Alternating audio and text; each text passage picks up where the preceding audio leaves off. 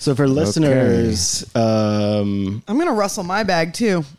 If we want to edit this in, this is actually our first matinee pod. Oh, it's the matinee. Saturday, April 30th at 12:49 p.m. We've been here for an hour chopping it up. Yeah, chopping it up. Talking about labor issues. Catching up. And Mets, and taking Polaroids. Yeah, and this is our first IRL pod since Ayanna Dozier. Because, right. The greatest episode of this show ever. Yeah, it was The Batman, most of the Batman scholars have reunited once again. At last. yeah. I think that's going to be far and away the greatest appearance on any program I've ever done. Without a doubt. It was good. That will be my legacy. But the thing is, Caroline, you still... you hadn't even seen the Batman. I'm not there to weigh in on the new Batman. I was the hype it? man to talk up 90s gay Batman. And have you seen the Batman? No. Okay. Why would I? Still hasn't seen it. I don't need to. But as a scholar, I mean, surely you at least peeked out of curiosity. I said I was an armchair scholar, not like a real scholar. If you weren't aware, the 3-hour The Batman is now streaming. I've heard. I don't give a fuck. I'm still watching old Batman on Tubi. Well, with ads. Well, I think our next visit to Regal Essex Market is going to be Father Stew. I'm looking forward to it. So maybe that'll be episode 8. Yeah. The Father Stew special. Mark Wahlberg's transition to faith-based filmmaking. It was only a matter of time. Have you seen his schedule? Like his personal... Yeah, like there was a tweet running around. He wakes up... Listen, not to be that guy... like, no, I don't have GCal access. No. I mean, he posted like his daily regimen, and I compared it to like the cycle of prayers in a medieval book of hours, and it like syncs up almost perfectly. Did you tweet that? Yeah, years ago. Oh, okay. Yeah. Damn.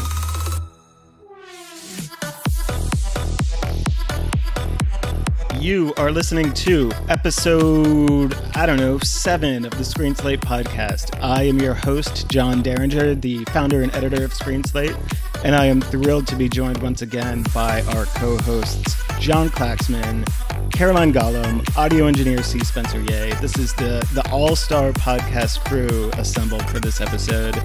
And tonight we have our very special guest, I guess today, whenever you're listening to it, Inney Prakash, the founder of Prismatic Ground Film Festival, also a programmer at Maisel Cinema. If you follow Screen Slate, you've probably heard about Prismatic Ground. It's something we're co-presenting. It's now in its second year. It started during the pandemic as an online festival of experimental nonfiction film. Now it's in a hybrid in-person and online edition.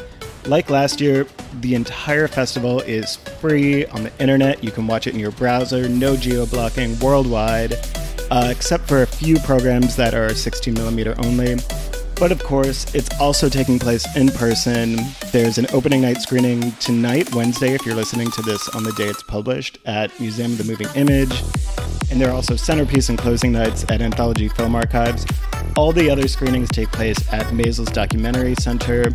It's an incredible lineup. We're about to talk about it. We're just really in awe of Inney and his vision and the community that this relatively new festival has already formed.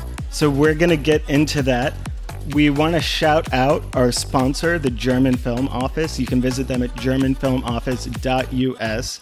Sign up for their newsletter, follow them on social media, and you can stay in touch about all the really interesting and exciting German film events happening in New York City and online. And also a very special shout out to our Patreons who make all of Screen Slate possible. Not just the podcast, but our daily New York City repertory film listings, all our write-ups, the vast majority of our budget goes to paying writers, and everything else we do. So if you visit patreon.com/screenslate, you can support us. You get special event invitations. In fact, I think we will be sending out a members-only thing very soon, a little get-together.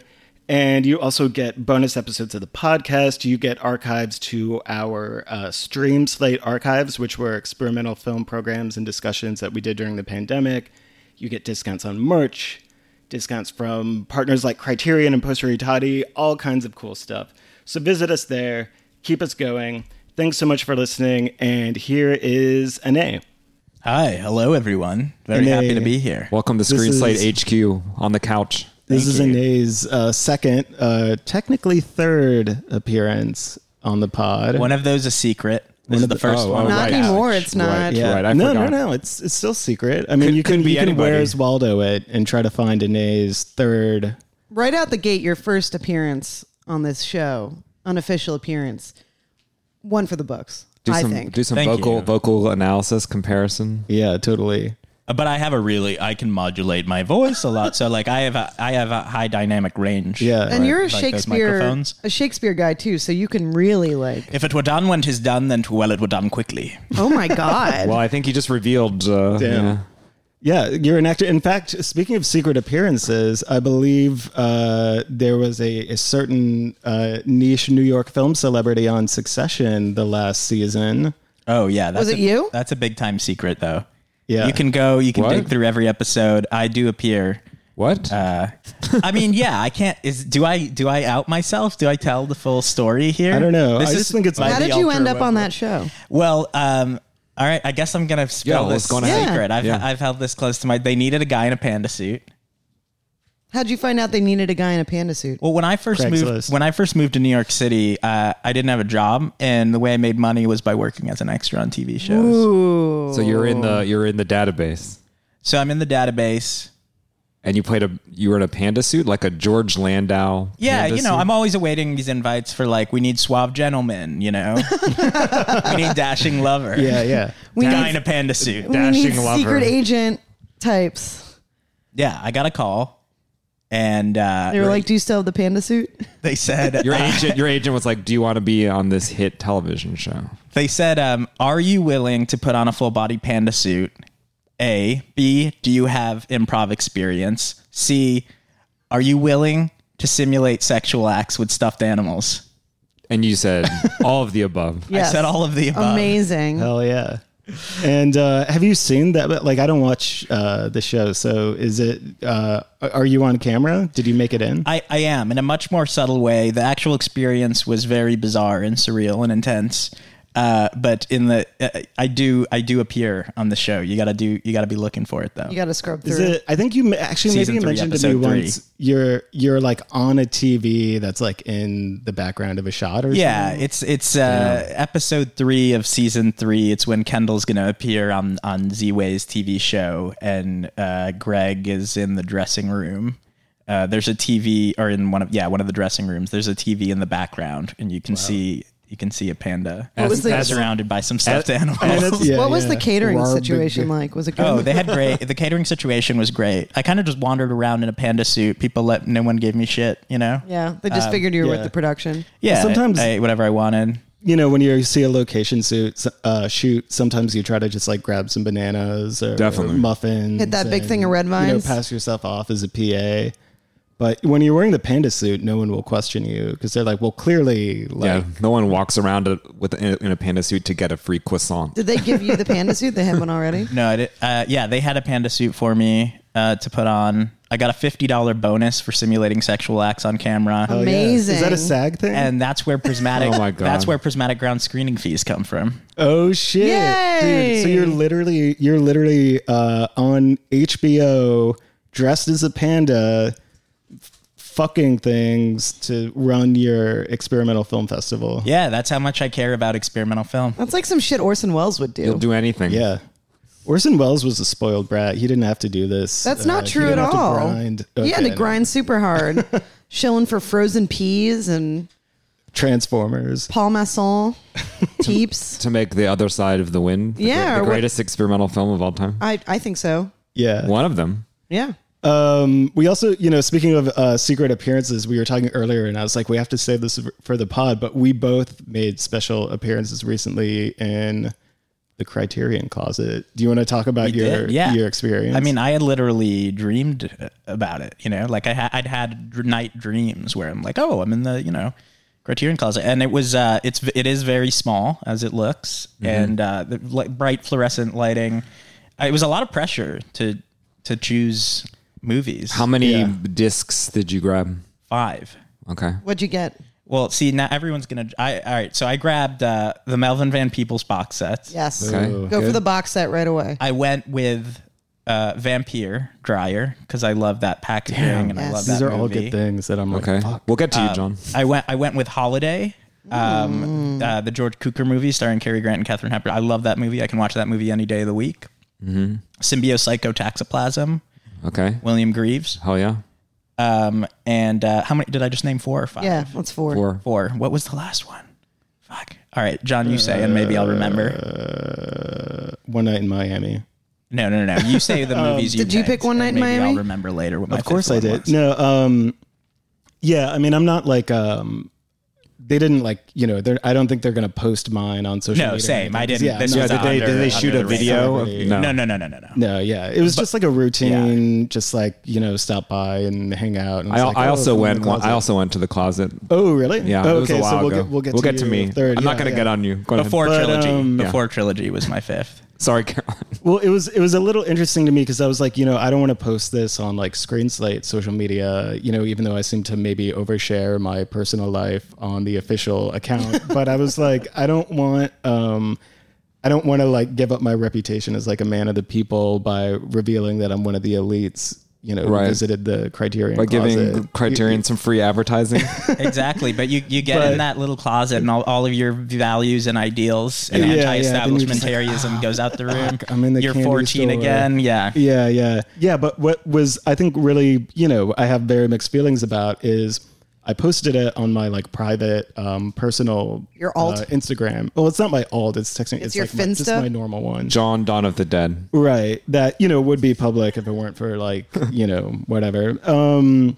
And it got like the biggest social media response of anything I've posted in my entire life. Like it was like people from like kindergarten were coming out of the woodwork and like responding to my story like, oh my God, I'm so We love proud of Criterion People Collection. that you went to like- kindergarten with in Canton, Ohio were like, we love Criterion. Yeah. That's awesome. It's just like, dude, like everything I've done in my entire life, everything I've like worked for, Everything you've built. achieved. Nobody cares. Like the number one thing is like, dude, you went to the Criterion closet. You went to the Like, Criterion Closet when I and have- got 5 Blu-rays. When I like, have a child in the future, I'm going to be like, wow, this is a nice Instagram response, but it's nothing like, Criterion Closet. So what did you get, level. John? I got a bunch of stuff. Here's the other thing. Here's too, the I'll stack preface over it here. by saying is that the night before we were getting a beer with Clyde, our friend Clyde, who works at Criterion. Oh, right. And I was like, hey, I heard you guys are going to have a celebrity in the Criterion Closet tomorrow. Mm-hmm. And he like laughs and he was like, you? And I was like, yeah. And he was like, well, you picked literally the worst day to go. And I was like, God damn it, what? And apparently the like evening, before, like that day, they had sent an all-staff memo telling people to like chill in the Criterion Closet. Oh, right. To not 'cause take so many apparently, discs. I got a little bit of the inside scoop. I don't want to name names, but some actually like kind of more majory celebs I think had violated. They abused the privilege. They abused the privilege. Yeah. Some of them so go that ham, some of the yeah. plebes like us, Right. of course, are the ones who suffer, which is how Yeah. things go. Well, this will under- seg into my Criterion Closet. I did get I experience. mean definitely went for the boxes. I got like the Wim Wenders Road, the von Sternberg, the Marlon Oh, the von Ridge, Sternberg. Fuck. Oh, you got the celebration. Menace to Society. Yeah, I had to get the celebration. Yeah, that's a cool That's one. a really cool. I picked that up. Thought about that I too. just picked that up. Yeah, I had to get the 4Ks. Deep cover. I would say at this point, fuck. 80%. Deep cover. I love that movie. I had the same trepidation about you as posting the photo, but now that it's out there, maybe I'll repost it Just and go see for what it, my but just- kindergarten just- peers think of me. Get prepared because, like, no matter how much people love Prismatic Ground, they're gonna love the fact that you went to the Criterion Closet more. Okay. You just have to accept it. As I long as want they to hear don't about hate your me for hall, it. Clax. Well, when I went, I had a meeting there, and it was sort of like, so the meeting was a couple hours, and then on the way out, they were like, "Well, if you want to go in the closet, yeah, feel free." And I was like, "Oh, cool." And I felt the same way. I was like, I don't want to like just take too much here. I feel weird about like just taking a ton, especially because it was in the context of this like business meeting. So I think I just got like Fantastic Planet, which had just come out or something. Oh, that movie's sick. Like the Blu-ray, and maybe I good got choice. something else, but that was like the main thing I got because I didn't want to take too much. But then later I regretted it. I was like, fuck it. You'll be back. I should have just taken like 25 discs. I did the like dumb Boy Scout thing where, they were like, yeah, go ahead, take whatever you want. And I was like, well, I heard you guys had an all staff memo yesterday telling people not to take stuff. So I was like talking myself out of, hey, maybe this is a transition to what we're here. We're actually here. We're not here to talk about the Criterion Collection. So we're here to talk to Inney about Prismatic Ground, a new film festival now in its second year, and this is the first hybrid in-person and online one. The first edition was online only. You know, we should talk about what Prismatic Ground is, but let's just mention there's a retrospective of year one on the Criterion channel right now. Right. It's not a full retrospective, but there are 10 short films from the first edition on the Criterion channel under the label Prismatic Ground Presents.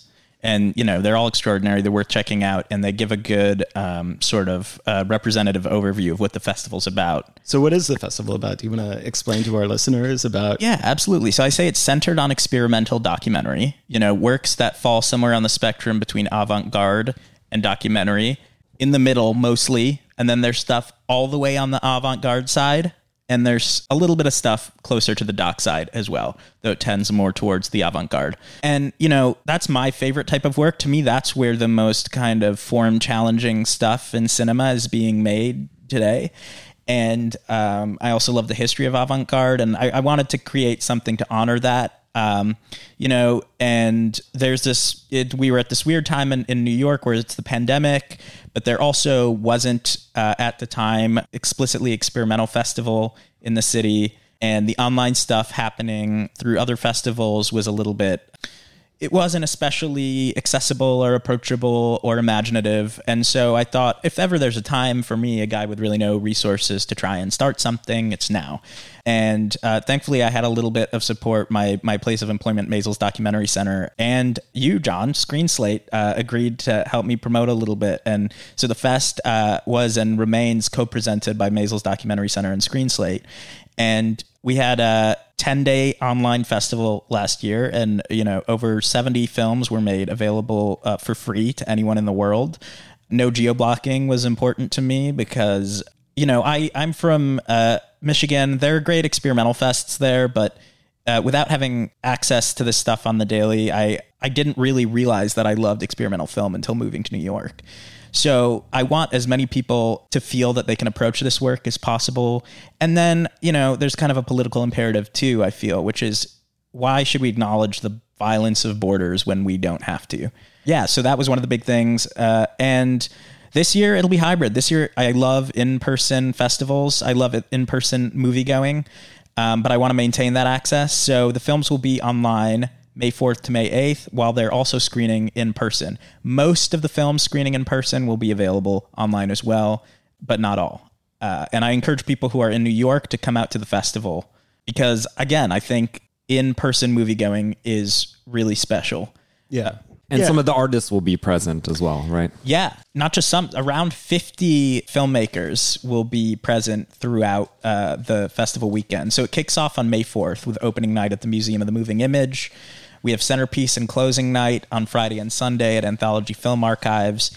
And the rest of the festival is going to be Thursday through Sunday at Maisels. And you can check all of that out, the whole schedule, all the films at on ScreenSlate, actually. Go to screenslate.com. Under the events, you'll see the Prismatic Ground schedule, lineup, tickets, and you can also access that at prismaticground.com. And this year, also being the first hybrid in-person year, some of the screenings are very much premised on a sense of liveness or uniqueness or requiring a theatrical viewing experience. I'm thinking especially of the opening film, The Afterlight. Yes. So the opening night film is a movie called The Afterlight by a British filmmaker named Charlie Shackleton. And this movie exists on a single 35 millimeter print. There was at one point a digital screener. I got an email from Charlie late last summer, and he said, I need you to watch this film now and tell me if you want to play it, because soon I will delete all digital traces of it. And what the movie is it's a compilation of footage from old movies, I think mostly the 40s, and all the actors you see on screen are people who are now dead. So there's this kind of invocation of a comparison between the mortality of the flesh and, the mortality of film material by saying this film exists on a single 35 millimeter print. And when it's gone, it's gone. Something is really being said about the ephemerality of all media and all film. And besides that conceptual sort of provocation. It's also just a really interesting movie to watch. So people should come out to the Museum of the Moving Image on Wednesday, because May 4th. They won't see that one online. They won't see that one online, and there may not be an opportunity to see it again. That one gets lost in the mail at some point along the line, and it's gone. It's done. Yeah. Well, yeah, that would be a statement about film shipping. And the supply chain. Which would be cool and is relevant, actually. But I hope that doesn't happen. It becomes part of the work. Yeah, I hope that doesn't conceptually happen.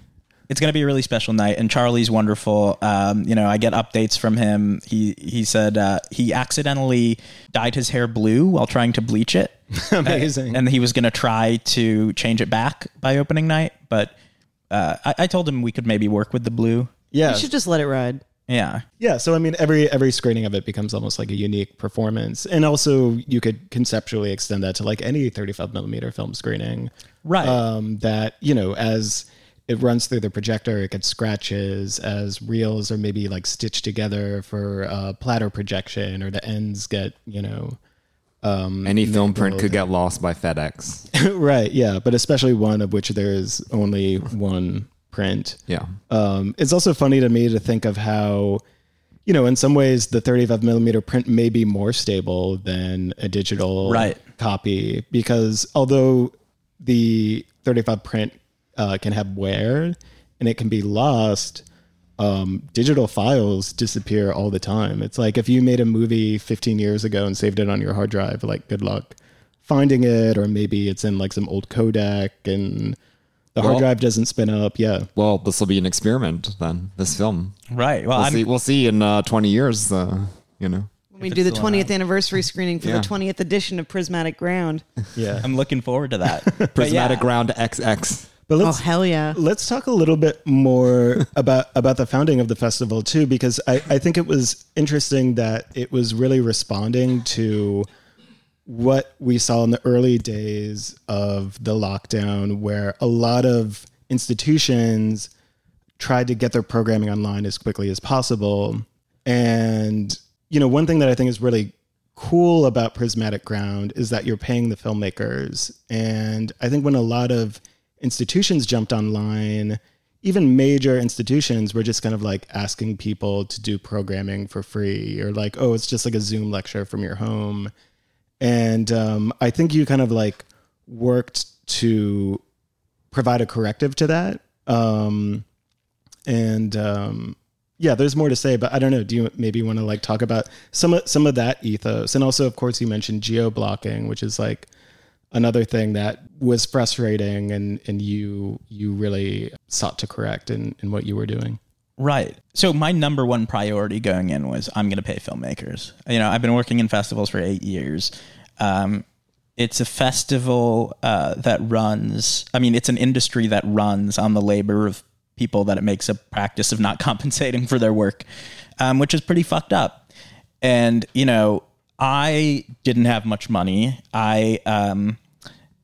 The first year was essentially, I was working part-time and collecting unemployment money, and bizarrely had more savings than I'd ever had before. Same. Right. Yeah. And, special moment. And so between that and the stimulus money and individual donations, I was able to pay filmmakers about $100 or exactly $100 per film.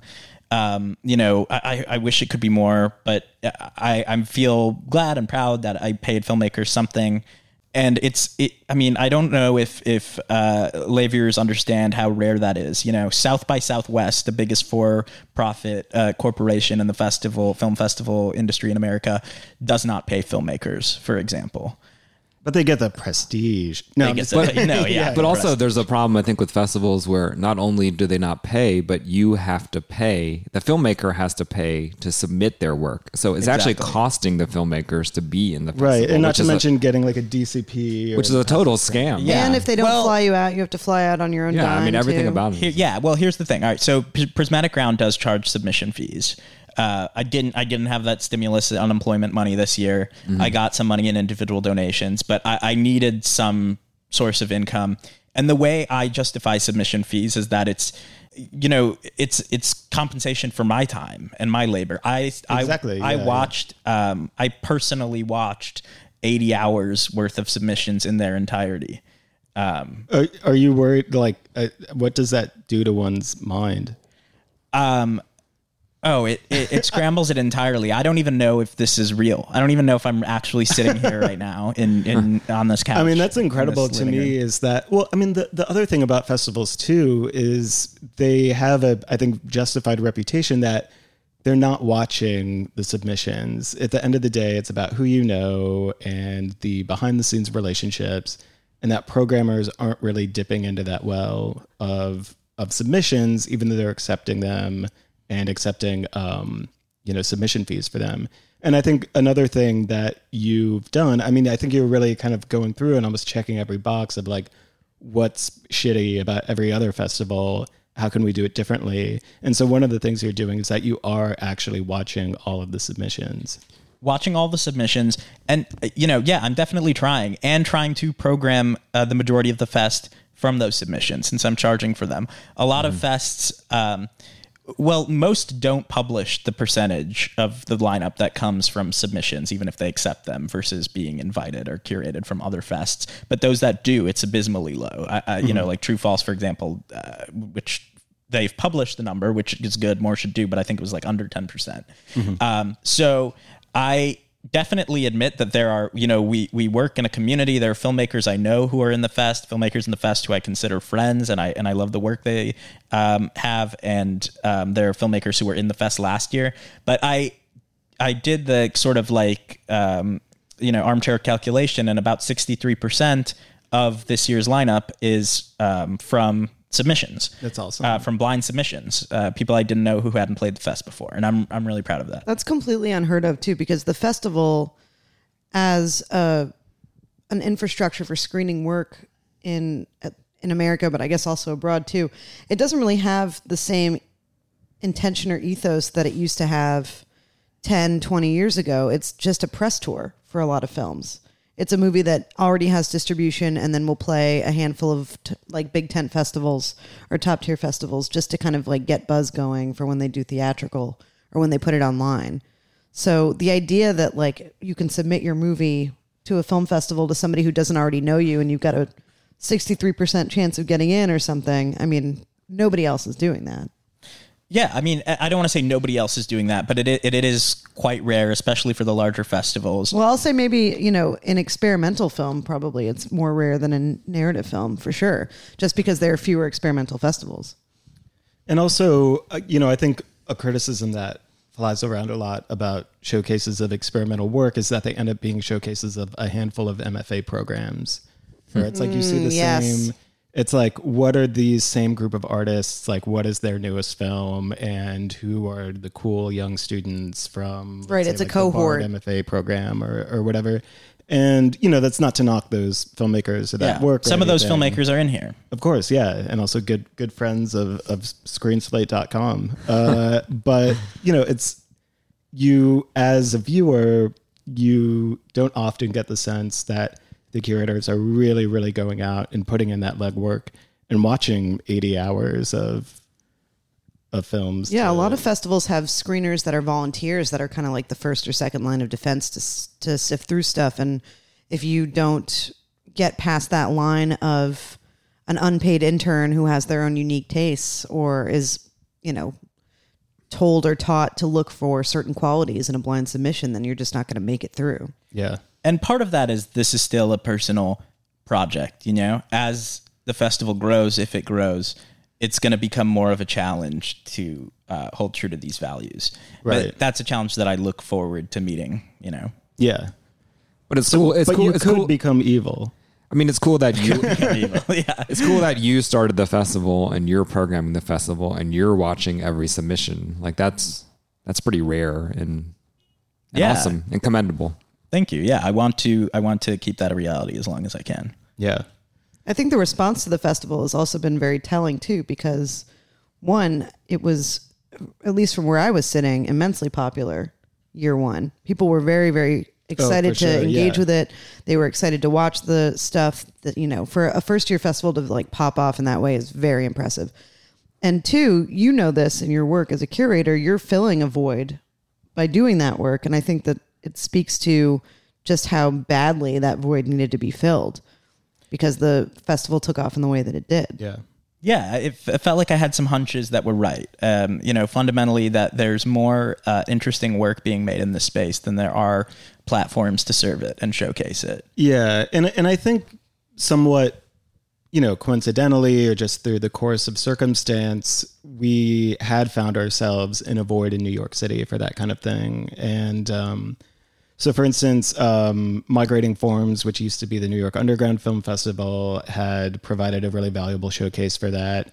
And that has been on hiatus since, I forget which a year, while, maybe but I was about to say 2016. I was about to say the same thing. It really feels I like love Migrating Forms. Oh, yeah. That we used to It was have. a great Yeah. festival. And also you had, for a long time, I still call it Views from the Avant-Garde, but then it became Projections, and now it's Currents, like which is the showcase in the New York Film Festival, and that has sort of shifted its identity. And so something that's I don't want to say pure, but like a relatively direct, Not a sidebar.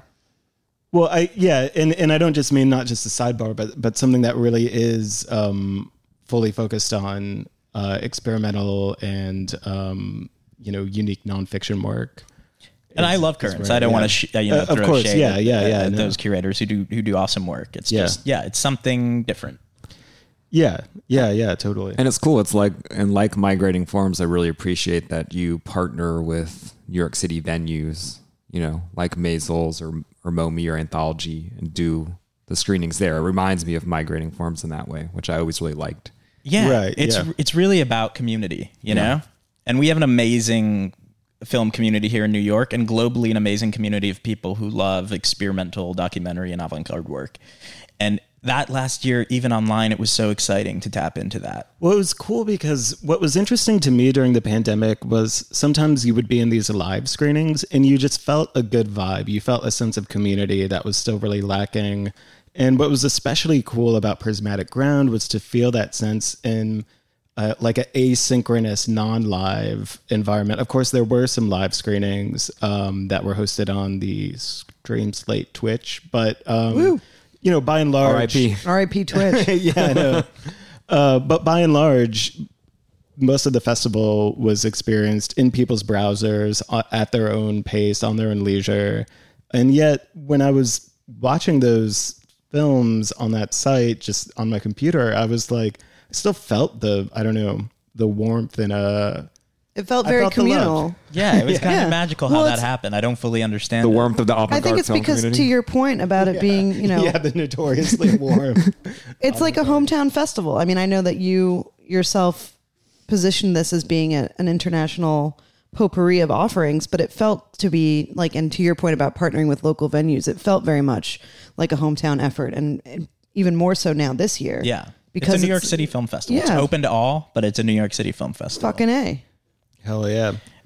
Go Mets. I would love, Go Mets. But the reason I do all this, no sleep, no money, is because I really love these films. I would love to talk about some of the offerings in this. Yeah. I was going to ask, what are some of the things you want to shout out? So we talked about opening night. That's going to be great. And then we've got a couple screenings at Anthology. John, where you're an archivist, and the centerpiece there is Nuclear Family, the Wilkersons' new movie, Which I'm so excited for. Returning Prismatic Ground alumni. Exactly. They did kind of a preview of this movie last year for the centerpiece live stream, and this year we have the finished product, and it's a really poetic exploration of the nuclear death wish at the heart of the American dream. Damn, that's a good tagline. If you And can we're closer to it than stomach that ever Yeah. before. Yeah, in our that clock lifetime. is More relevant. ticking ever closer to midnight. than ever before. And then closing night for the hardcore structuralists, we have Rainer Kohlberger's Answering the Sun, which is an hour of pure color and strobe. Yeah, don't miss that. I love his work. We showed it a few years ago at Anthology, and get ready to hallucinate. What's a structuralist? Not for the faint of heart. Correct For those me of if us I'm wrong, losers John. who are unfamiliar with it, It's pre-code Turner Classic Movie. those of us Cinephiles. narrative-brained babies. He's ready to tell you. Would it be fair to say it's like about formal experimentation more than anything else, and, Sure. and creating a kind of something that's way more about the audiovisual experience than transmitting any information or narrative. And I think also like a prescribed... I couldn't say it better. Never. Now I feel stupid. Because I feel like oftentimes there's a prescribed structure or almost like a set of rules that a film will... Like Hapax Legomena? Would you call that? That's a series of films, by Hollis Frampton. Sure. What's the one where he photographs the signs in alphabetical order? Zorn's Lemma. Is that a structuralist film? Absolutely. What about the Paul Scherritz Johns that you showed? Absolutely. Okay, I got it. Thank you. I think Reiner Kohlberger really is in the lineage of Paul Scherritz in many ways, but he takes it to this other digital cinema level that I've not seen anyone else do, where he's really utilizing that format and digital technology 60 frames per second to make this like really hallucinatory experience. Anytime that there's like a disclaimer about don't see this movie if you're prone to seizures, I'm there. Well, I just definitely don't miss that one, and it's going to be like legal disclaimer from the Screen Slate legal department. Don't sue Screenslate.com if you see that movie and you have epilepsy. But don't miss that one. Seeing it in the courthouse cinema will be an experience.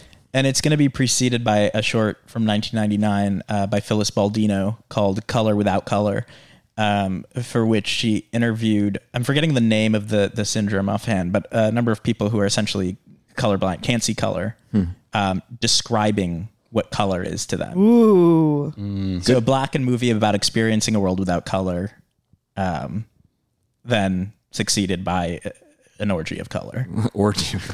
I was thinking about color programming, color blindness the other day, actually, because we don't know what color things are really. We just have our perception based on the amount of rods and cones in our eyes. Right, we're in agreement about what's what mostly, and that's how. Sort of, yeah. Not. But like if you could literally see through someone else's eyes, it might look totally different. I don't know.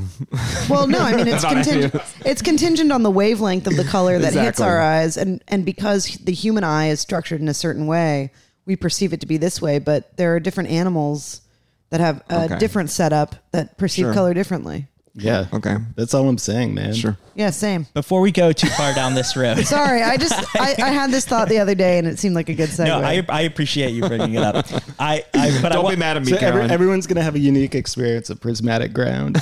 Since we're really trying to encourage New Yorkers to come out in person, I want to shout out some films that'll be screening on 16 millimeter. Ooh. Oh, hell yeah. We have actually a Screen Slate podcast alumni, Ayana Dozier. Oh, hell yeah. Fellow Batman scholar. The ultimate Batman scholar. Incredible, very short film called My Mom Bridget that's about ritual, basically, and that'll be screening on 16 millimeter. Where? At Maisels Documentary Center. What day? That'll be on Saturday, May the 7th. Give me a second here. I'm scrolling through the thing. It'll be part of Wave 9, which is titled In the Prison of His Days, Teach the Free Man How to Praise. We can talk about Wave titles in a minute too, and what those are. But that's essentially the program it'll be in, which is, I'm really stalling here. I think it's at 3:30 p.m. on Saturday, May 7th. Yeah, again, people can check screenslate.com. Exactly. Or prismaticground.com. In Wave 12 on Sunday, we have Chris Kennedy's The North Sea, which will be Chris playing Kennedy in person for the first time on 16 millimeter. In Wave 1, Look at That Round Ass Shit, which very cleverly titled to indicate a series of films that all feature round shapes. And it's a line from one of the films. In that program, we'll have two 16 millimeter films. Matt Whitman's That Was When I Thought I Could Hear You, and Jody Mack's Wasteland Number 3, Moon's Sons. Friend of the pod. Yeah. Friends of the pod. Definitely make sure to check out this celluloid goodness. To shout out something that'll actually, there's one thing that'll be exclusively online too, which is, another thing festivals do is they give out awards. And the thing that rubs me wrong about that is that I already dislike having to say no, quote unquote reject films. It's often films that I love. So I want everybody in the fest to be a so-called winner. Yeah.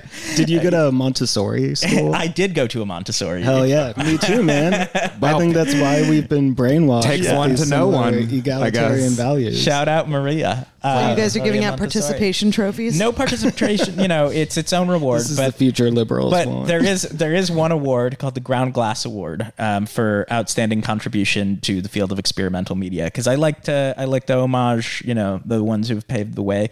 Last year that went to Lynn Sachs, and this year it'll be awarded to Christopher Harris, who I think is one of the most important living American filmmakers. Yeah, he's awesome. And most of his shorts are going to be available for free online. Oh, wow. The Let me festival. just get a quick look at that lineup. You want to? Yes. No, the Harris lineup. Yeah. So this is his full filmography is listed on the site, but Dreams Under Confinement is going to be playing in person as well. That's his newest one. But then online we'll also have Halimafak, Distant Shores, Descending Figures, Bedouin Spark, Sunshine State, and Reckless Eyeballing. A revival run of Reckless Eyeballing. And then, which we featured the restoration last year in the lineup. And then at the end of July, right now, the plan is Chris will come out to New York. He can't make it during the fest, but he's going to come out later in July, do an in-person screening. Hopefully we'll have the new restoration of Still Here, one of the most beautiful films I've ever seen, which is currently being finished up by the Academy Film Archive. And we'll honor and have a conversation with him in person. You should have him on the show, John, when he comes out to town. Yeah, that would be awesome. We would love to. Another Screen Slate connection. We have Last Will and Testament by Frank Heath, who was the subject of a Screen Slate Twitch. Just turned 40 the other day. Shout out to Frank. Happy birthday, Frank. Happy birthday, Frank. I'll see you on Tuesday, Frank.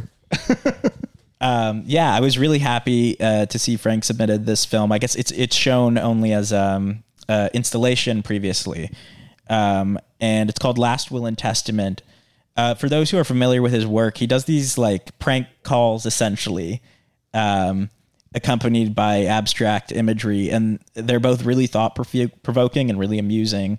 And in this one, he's essentially talking to a death lawyer, a will lawyer. What do you call a lawyer who does wills? Planner. An estate planner. Yeah. About what's to be done with his remains, and how like there's this death book that lists out 13 ways, I think, or that a human body can be disposed of, buried under rocks, that seems eaten by animals. That seems small. The fundamental 13 funeral rites. Yeah, like being buried in a coffin. What about the mushroom? cremated. What about the mushroom suit? What about being? Yeah. I think that's like what Carolee Schneemann That's not did, allowed, like or Wait, what about being organic pressed into a burial. diamond after think you've been cremated? This is more of a traditional rites. Yeah, Got it. yeah, it. we can. But essentially, See the movie. He Yeah. tells the lawyer that he wants all of these things done with his body and tries to talk through the practicalities. Yeah, of yeah, that. yeah, yeah. And it's Yeah. it's hilarious. Yeah, and the style isn't abstract in the sense of like pictorial abstract. It's kind of like it's almost documentary, like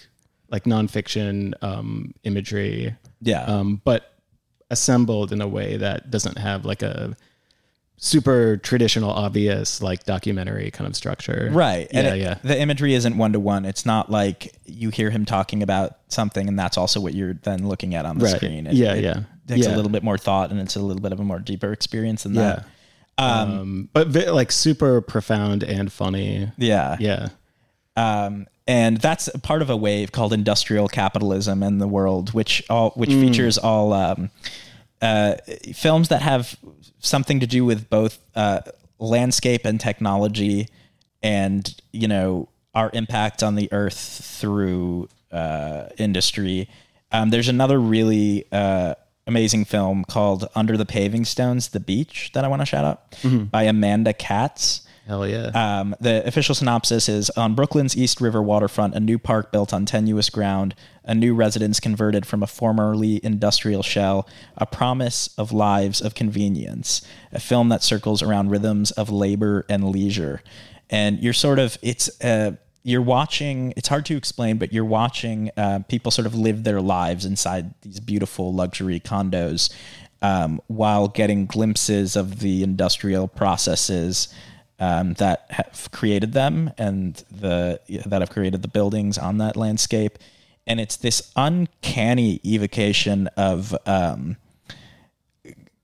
kind of the detached kind of living we do. You know, the way that our I don't want to speak for Amanda. This is my own interpretation of it, but the way that our contemporary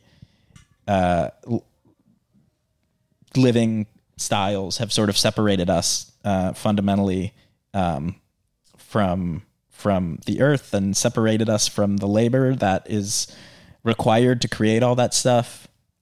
Very a little difficult to explain, but very deeply felt. Yeah. And the title, I think, is a protest phrase that comes from May 68, isn't it?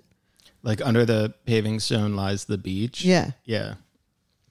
Just wanted to take a minute to shout out Hell the yeah. May 68 connection there. Thanks some radicals here. Yeah. On the Screen Shout Slate out May pod. 68. Thanks for pointing that out. Shouting out May 68. I feel the need to shout out Earth 2. Earth 2. Let's talk about Earth 2. That's my personal Your fan pick? my fan pick. Wait, is I'm a Earth 2 in huge the fan of lineup? Earth 2's in the lineup. Hell yeah. Saturday night. And this is a film by the mysterious Anti-Banality Union, which formed around Occupy Wall Street back in 2011 with a movie called Unclear Holocaust that was essentially, you could almost say, like a recreation of 9/11 through the various disaster films, the way like Hollywood had kind of almost like pre-imagined it. So they've done a number of these feature-length films that are essentially compiled from all different kinds of Hollywood sources, but Found tending to footage. be big, like, yeah, exactly, found footage, like, Michael Bay movies and big budget action films. And they structure them into new narratives. It's been a while since they've done one. So I Earth feel 2's like been this in is the a little making for a bit- minute. Earth 2 is an epic. I think it might be their best work. And it's about the planet rebelling against the human population and And about the people trying to political- mitigate the crisis. Right. Climate and change. the political response, the military response, the private industry response. Well- it's super relevant to what's the happening right hellscape now. that we live in. Yeah. And by way of its use of found footage, kind of the ways we visually imagine disaster Exactly. at the end of the earth. This is like the most expensive. It is the most expensive movie ever made. It's probably the most expensive movie ever played at Yeah. Spectacle. It's going to be a fun screening. Yeah, folks should come out. That's on Saturday night, May 7th. I want to take a moment to explain the way the programs are structured. So technically, you could come at 9 p.m. to Maisels and catch that movie preceded by a short by Christopher Thompson called Deep Impact. That's also really wonderful. Or you could come at 6:30 p.m. For the same price and see some more movies. Essentially, some waves, although each wave is purchased, you purchase one ticket per wave. Some of them are so long that there are breaks to allow people who only have the stamina for one half to come. But for example, this wave, Destroying the Earth Over and Over Again, starts at 6:30 p.m. with actually a 16mm in-person only screening of a extraordinary movie called Instant Life by Ojo Boca.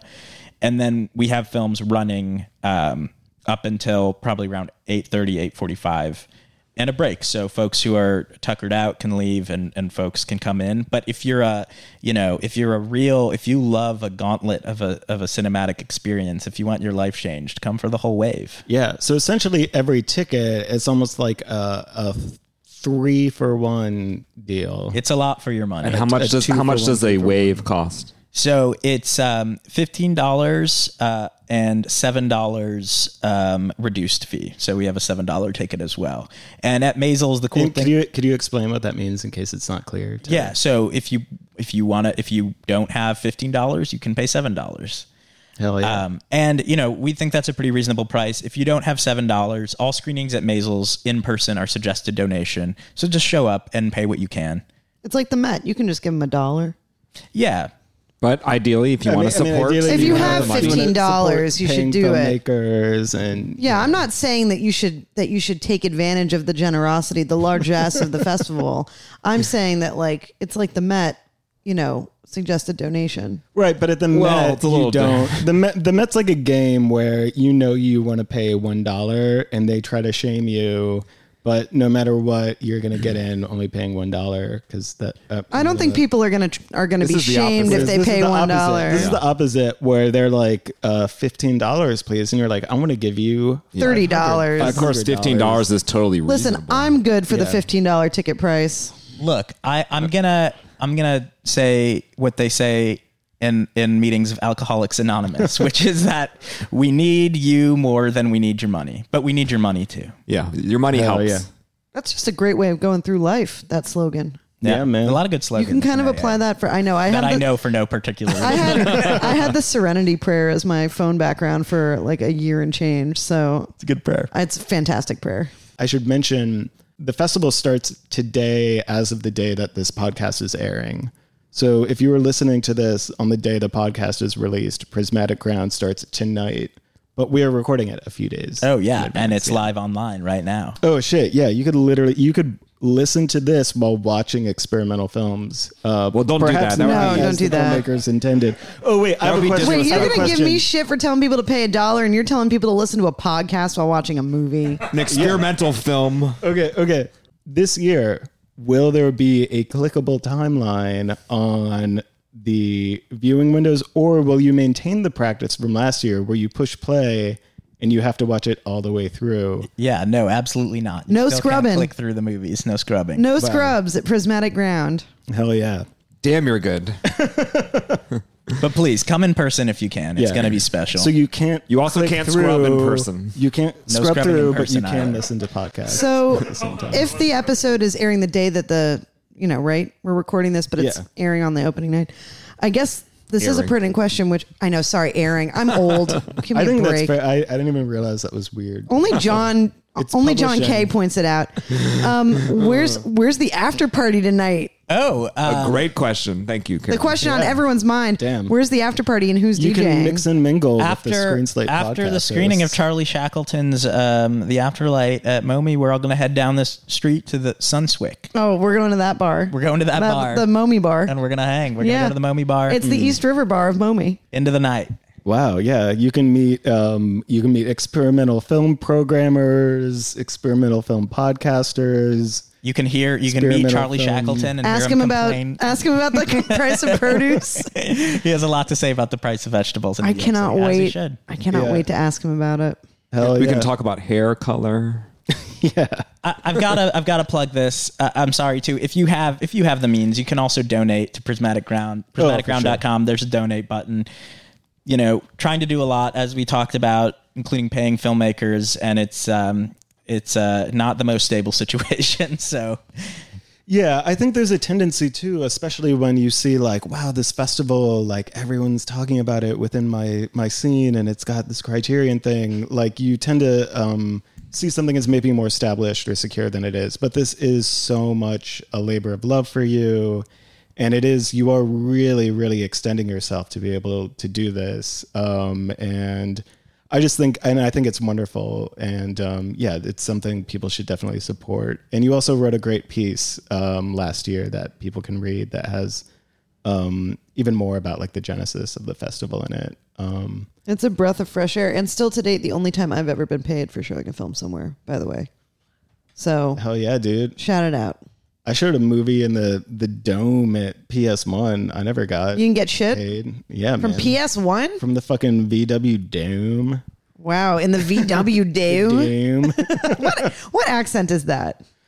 It's called Being a Dude. All right, you have been listening to the Screen Slate podcast with special guest Inney Prakash of Prismatic Ground. Inney, thanks so much for being here. Thank you for having me. Thanks for joining us during the day here at Screen Slate. Yeah, where are we hanging out after this? Can we go to the park? 1:15 p.m. now. Let's go to Cooper Park. It's a sunny day. Let's get a bottle of Prosecco. Fuck, I should have brought the bocce ball set. We're not going to watch any films today. No, we got to go outside. No, I don't have a whole festival to put on or anything. Yeah. Let's do it. Bring your laptop to the park and work there. Time to do some day drinking. Hell yeah.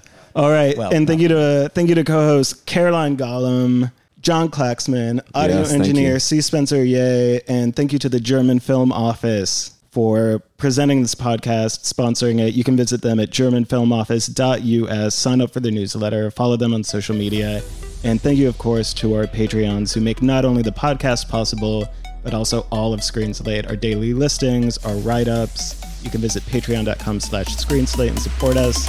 All right, thanks again.